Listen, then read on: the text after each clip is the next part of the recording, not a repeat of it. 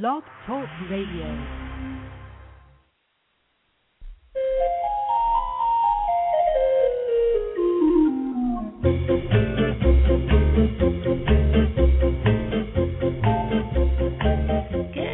And welcome to the Pet Place Radio Show. I'm Marie Hulett, and I'm happy to have you here with us today on the fabulously entertaining Weekend News Talk lineup on 540 and 1260 AM, which includes Chef Jamie Gwen, who follows us each Saturday at 11 AM.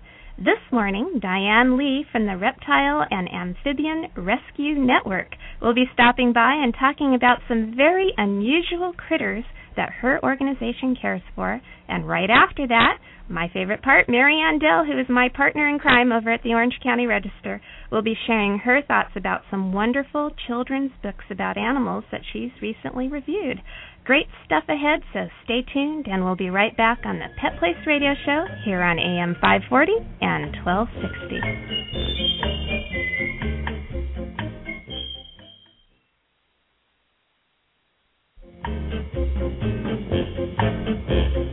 You're listening to the Pet Place Radio Show here on AM 540 and 1260. I'm Marie Hulett, and joining me now from an unusual organization called the Reptile and Amphibian Rescue Network, that's hard to say, is Diane Lee. Welcome, Diane. Good morning, and thanks for having me. I'm so glad you were able to come down here. You know, a lot of people aren't necessarily thrilled about reptiles and amphibians. They think they're slimy and scary, and there's just this innate fear that a lot of people have. Not me. I actually think they're quite wonderful, remarkable animals. But tell me a little bit about your organization, what you do. Oh, by the way, amphibians are slimy. Well, okay. And got we're me supposed there. to they are. handle them minimally so we don't damage their skins. Okay. But, I did a lot of educational outreach, taking animals out to open houses and environmental fairs and stuff for many years for one of the local reptile clubs. Okay. And along with other people who were doing this, we saw that there was a need when we talked to the public and they'd have something that was sick, and it was because they hadn't been told how to care for it in the beginning, okay. And also because they often didn't know how to tell if it was sick. It really is hard to tell if a reptile is sick because they're not real active animals in the first place, and unless you're really familiar with the behavior patterns of reptiles and amphibians, you might not necessarily notice the warning right. signs that something's going on. Yeah, and there are specific warning signs, but when somebody says to me, how do you know that a snake, for instance, or a lizard is sick? And I said, well, how do you know the baby is sick? It throws up, or it gets diarrhea, or it starts acting differently, and so do the snakes and lizards and turtles. Okay. And so your organization was, in the beginning, then providing educational resources for... No, we were doing that for another organization. Okay. And we formed this one because we saw the need, because of the work we were doing for one of the local reptile clubs. Okay. And at the time, we're looking at just helping the adoption committees of the clubs when animals came in that the owners hadn't known were sick. But what we did find out was that there were lots of these animals in shelters. That's actually true. I worked for an animal shelter for many years, and we did get quite a lot of snakes in particular who would end up at our facility, lots of iguanas also. And even though we did have veterinary staff, it was always a little more difficult for them to deal with the reptiles. So were you then acting as a support for the animal shelters in this area where you would take some of these sick animals off their hands? And injured animals. Actually, we have one man, John Holmes, who goes from, he lives in North Hollywood, and he goes to various shelters, picks up animals when they call him, and decides whether they should go to the adoption committee of the club or if they should come to the network. Okay. All right, that's wonderful. So you've established a relationship then with a number of area shelters. Yes. So they know that they can call. Yes, and exactly. that RARN will come down and pick up the critters and get them the care that they need. And then later, do you try and find homes for them? Yes, we do. And how do you go about doing that? Well, through contacts, because we know people, who are interested, and just not very, probably not as well as we should. Okay. But it's working. Okay. Now, do you have any special events that the organization puts on where you might have a little adoption fair or an education fair or anything like that? That's what we're working towards, being able to do that. Okay. Now, right now, when these animals are picked up from shelters, where do they go? They'll go to the home of a volunteer who has the requisite equipage and knowledge. Okay, and does the volunteer need to be a member already of a reptile or an amphibian enthusiast group? No, we're not a membership organization. Okay. And so it just has to be somebody that we're convinced is capable of caring for the animal and, of course, is honest and honorable. Okay. Do you have people every now and then that come that may not be the best as far as placing a foster animal with? Yes. Oh, that's unfortunate. Yeah, it's unfortunate, but John's pretty good at weeding them out. Oh, good. And there's only probably 4 or 5 of us that foster the animals until we find a home. Now, what would somebody do if they were interested in adopting one of these animals? Who would they contact?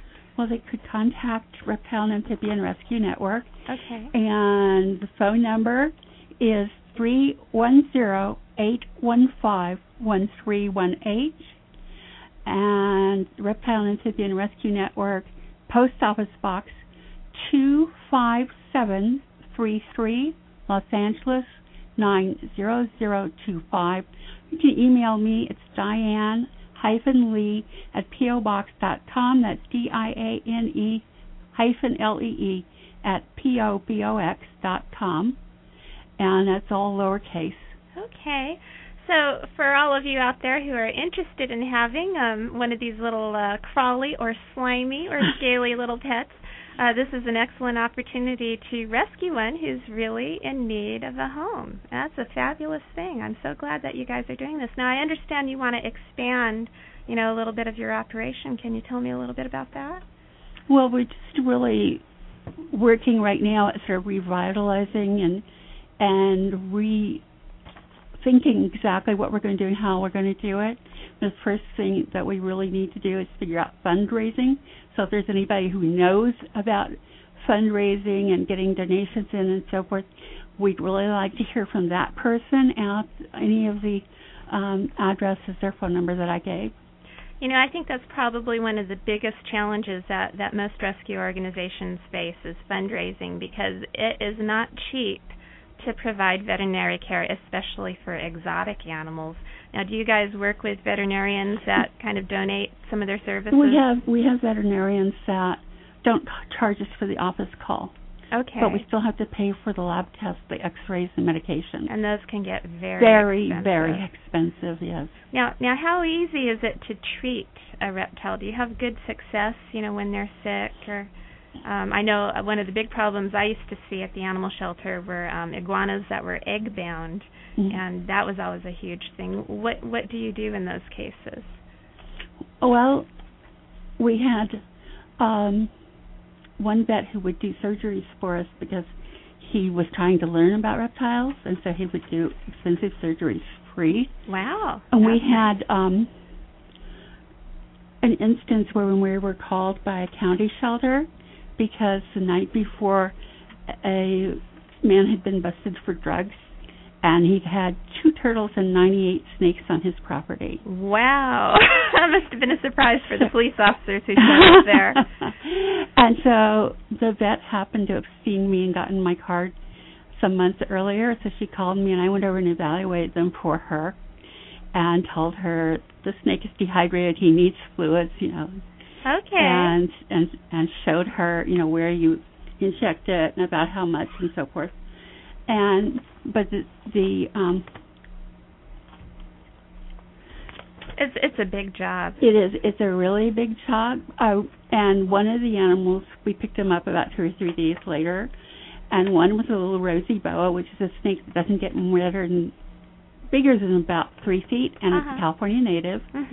And it had was not egg bound, but it had babies that it had not gotten rid of. Oh, wow. And so we had a vet do a surgery for us. As I said, he did it for free. Oh, that's very nice. Which was very, very good. Now, are you expecting to develop a nice website pretty soon that people can come take a look at? Is that in the works? Yes, and it will be RARN.org. Excellent. Well, thank you so much for coming down and sharing this information about reptiles. It's always nice to know that there's people who are on the lookout for even the more unusual pets that end up homeless or in shelters that need help, and so I'm glad that people like you are out there doing that. We need to take a very quick break now. When I come back, I'll be chatting with Maryanne Dell, who's got those wonderful children's book reviews. So stay tuned to the Pet Place Radio Show here on AM 540 and 1260.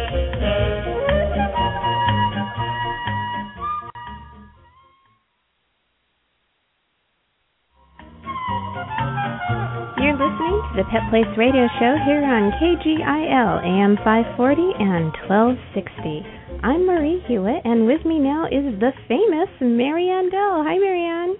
Hi, Marie. I have been so looking forward to hearing about the books you've reviewed. Well, it's good to be back on the air and bringing some more books to everybody. Yeah, it's been a while. Yes, it has. You've had a very full plate lately. Well, it's been a busy year so far, and we're only into the third month. Well, I've taken a look at some of your titles, and they look really charming. Can you go ahead and tell me a little bit about your first book? Absolutely. I just love this one. I saw it in a store, and I read through it and thought, oh, my God, that's so perfect. It's called George Washington and the General's Dog. It's by Frank Murphy, illustrated by Richard Waltz. The publisher's Random House. It's very economical. It's $3.99, and it's for ages 5 to 9. Okay. And as we know, there have been an awful lot of books written about George Washington, our first president, who's often referred to as the father of our country. But this is a wonderful story. George Washington, it turns out, and this is true, it's a true story, he was a real dog lover. He Really? had a lot of dogs at Mount Vernon. I had never heard that before. I hadn't either. Wow. And when he went to war to fight the British, he took his favorite dog, named Sweet Lips, with him. I can't imagine George Washington naming a dog Sweet Lips.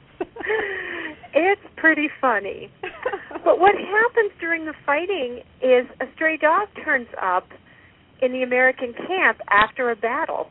Uh-oh. And the dog is wearing ID, always a good thing. Uh-huh. Even back in the 1700s, people knew to put ID on their dogs. At least some did. Wow. Well, it turns out the dog belongs to English General George Howe, who, of course, is the enemy. Yikes. So what happened to the poor dog? Well, George, being a dog lover, knows how important it is to return a dog to its owner, and he knew how much General Howe must be missing this dog, so he called for a truce so that they could return the dog. Wow. And they did just that. And this is a true story? And the book says it's a true story. Oh, this is great. I've never heard this, but that's just wonderful animal trivia. I'm going to have to bring it up sometime at, some party when nobody knows what to say. Did you hear about George Washington and his dog story? Isn't it great? Cool. And Yeah. it's so wonderful to know that for some, and it even kind of reverberates today because now there's, I don't know if you've heard of Operation Baghdad Pups, but it's people trying to get the dogs that have been befriended and saved by our troops over in Iraq to come back to this country. I have heard about some of those home. stories. Yeah, they're really, really heart-wrenching and wonderful stories, too. Yep. That's and the love we have for our animals and the love we develop with animals is just so great, and it's wonderful to read and hear about these things where people are beginning more and more to acknowledge that. And it goes all through history, even to our founding fathers. Isn't that great? That's very, very nice. I really like that. Well, thank you. That was a good book to start it with. Absolutely. That's, I think, one of my all-time favorites. I definitely want to read this one now. I always want to read the books you end up talking about. I mean, you really pick some really nice books, and I think you have another one called Something Special. Can you tell us a little about that one? This is by David McPhail. Okay. The publisher is Little Brown and Company. Price is $12.95, and it's for ages 5 to 8. Mm-hmm. And it's not an animal story per se, but it uses an animal family to tell the story. And it's a universal story that probably all of us have faced at one time or another. And it's about Sam. Okay. Sam doesn't think he can do anything special. One of his sisters plays piano beautifully. His other sister is a marvelous ball player. And, of course, when Sam tries to do each of those, he doesn't do very well. Because they're not his own. Yes. So even Sam's parents have talents of their own, and Sam just can't see anything special about Sam. But then one day, he's with his mom, and he discovers his unique talent. And it's just a story about how we all have something special about us. We just need to be patient and take our time, and it will come to us, and we will find it, just like Sam did. That's an excellent story, and it's so true. And I've seen it all with my own children too, who all have their different talents. And ironically, my son Sam was kind of in that same boat. All of his sisters had their own thing that they really excelled in, and he really didn't find his own thing until high school, which is water polo, and now he's just so happy and confident, and it's so nice to see that everybody does. It might take a little longer with some people, eventually find the thing that they truly enjoy in life, and so that's a nice lesson and a nice thing to remember. It is, and it's a really important one, I think, for children, because so often they just think that they're useless, and what's the point if they can't be special like their friends or their cousins or their siblings. And sometimes it just takes time. Okay, and this is all illustrated using an animal family, but the animal family acts very human, though. Yes, indeed. Okay, very Which is common in a lot of books, and I think kids can sometimes relate more to animals going through experiences. Yeah, I think you're right on that, definitely. Yeah. I know I could when I was young. Animals are better than people in so many ways. Oh, yes, indeed. And my next book is another one that uses animals to illustrate a human universal, and it's called The Dog Princess Fairy Tales. Okay. By various artists, published by HarperCollins. It's $16.99, and it's for ages 6 to 9. And most of us, I'm sure, have seen the dog collection. It's those photos of dogs taken from unusual angles, so they've got big eyes or big noses. Oh, yeah. Uh-huh. That started out as actually a line of postcards in Japan. I remember that. Mm-hmm. But now, you can get calendars and stuffed animals and coffee mugs and T-shirts and just about everything with these dogs on it. So it was just a matter of time till somebody came out with a book, wasn't it? Absolutely, yeah. These guys are really popular now. Yes. And this is cute. It uses the photos along with illustrations. So you've got photos, and then there's clothing or accessories drawn on the dogs. Okay. So it's a nice style. It's it's a little different. Is this mostly then a picture book, or are there actual stories that go along with it? No, there's an actual story. There are words. Okay. It's the story of a puppy princess who wants a prince. Okay. And so she asks her fairy dog mother to bring her one. Oh, how funny. And, of course, she gets her prince, but she also gets a lesson. And readers will have to look at the book to see just exactly how that plays out. But the lesson there you is go that again, keeping those secrets. Got to keep some stuff. Yeah, that's true. Can't give away the ending. Yes, but the important thing is friendship is so important. And no matter what happens in life, ups and downs and all around, our friends are always there for us. What a great lesson. Yes.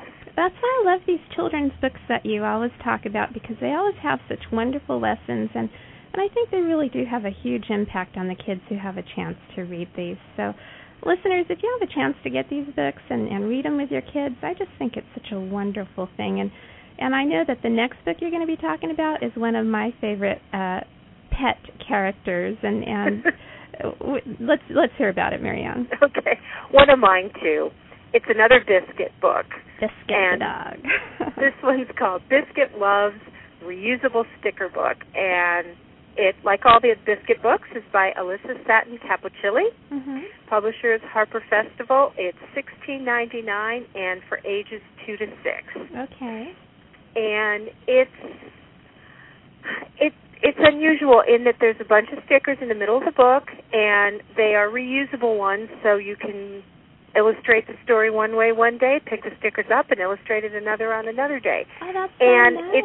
it's a very simple story about things that Biscuit loves, and you can use these stickers to put Biscuit in the picture. The Biscuit's family is in most of the pictures, and then you can add, readers can add Biscuit, they can add a leash and other things to go with the story. And the cool thing is, it's one of those things that can get young kids, whether they're reading already or not, to start talking about a story. Okay. And so they can use the pictures in the form of the stickers and tell Mom and Dad or whoever they're sitting with what's going on. Oh, so it's one of those books that really starts generating a love of books in small children.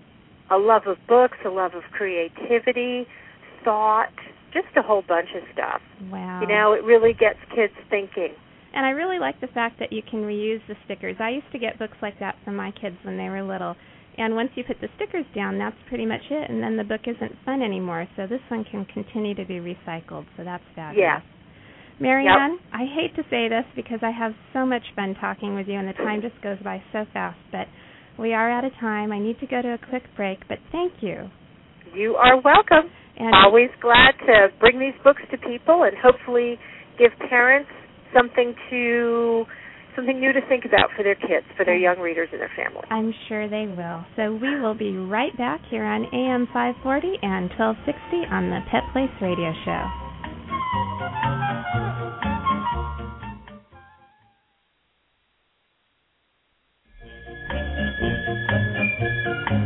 We're back on the Pet Place Radio Show. I'm Marie Hulett. And before we say goodbye for today, I wanted to let you know about a very sweet therapy dog, a pet therapy dog. This was a dog that visited local children's hospitals in Los Angeles that belongs to Florence Henderson and her daughter, Barbara Chase. Well, very sadly, a few weeks ago, I think it's more like about 4 weeks now, the dog went missing. And Florence Henderson and Barbara Chase have been searching high and low to try and find this little lost dog. It's a little schnauzer poodle mix. It's got long, curly, black hair. It's no more than 6 pounds. Its name is Apple. It is very sweet. It's very, very friendly, but that's why it's a therapy dog. And they have pretty much exhausted all of their potential searches. They've searched all the animal shelters, all the rescues, all the veterinary hospitals, and they just cannot find it. So if anybody has noticed a little lost black dog, it's probably quite tangly by now if it's been out on its own for this long, please contact us at the Pet Place. Our email address is petplacetv@sbcglobal.net. If you've found a little dog like that or you've seen it running around in your neighborhood, it was lost in Los Angeles. Now, I'd also like to remind you that if you have a suggested topic or a question about animals that you'd like answered or a guest that you'd like us to interview, remember you can reach me by email, and that would be, again, petplacetv@sbcglobal.net. If we don't get to it on the radio, I do answer all questions about animal behavior and problems with pets, and some of them get into my Orange County Register newspaper column, but even if they don't, I answer every email I receive. So if there's something you want to know or hear discussed, don't be shy. Write in. We're here for you. Also, tomorrow morning at 6:30 a.m., our Pet Place television show airs on KDOC, which features beautiful adoptable pets from Southern California animal shelters and rescues. You won't want to miss that. So if it's too early for you, set your VCRs or DVDs or your DVRs and give it a little watch. It's lots of fun. Many thanks, as always, go out to Ralph's Pet Club and KGIL for helping us continue the mission of the Pet Place, which is to help find homes for every homeless pet and to bring valuable information to pet owners. Please don't forget, Be responsible with your pets. Love them, make them truly part of your family in every way, and have them spayed or neutered. We'll be back again next Saturday here on AM 540 and 1260 on the Pet Place Radio Show. Have a wonderful weekend.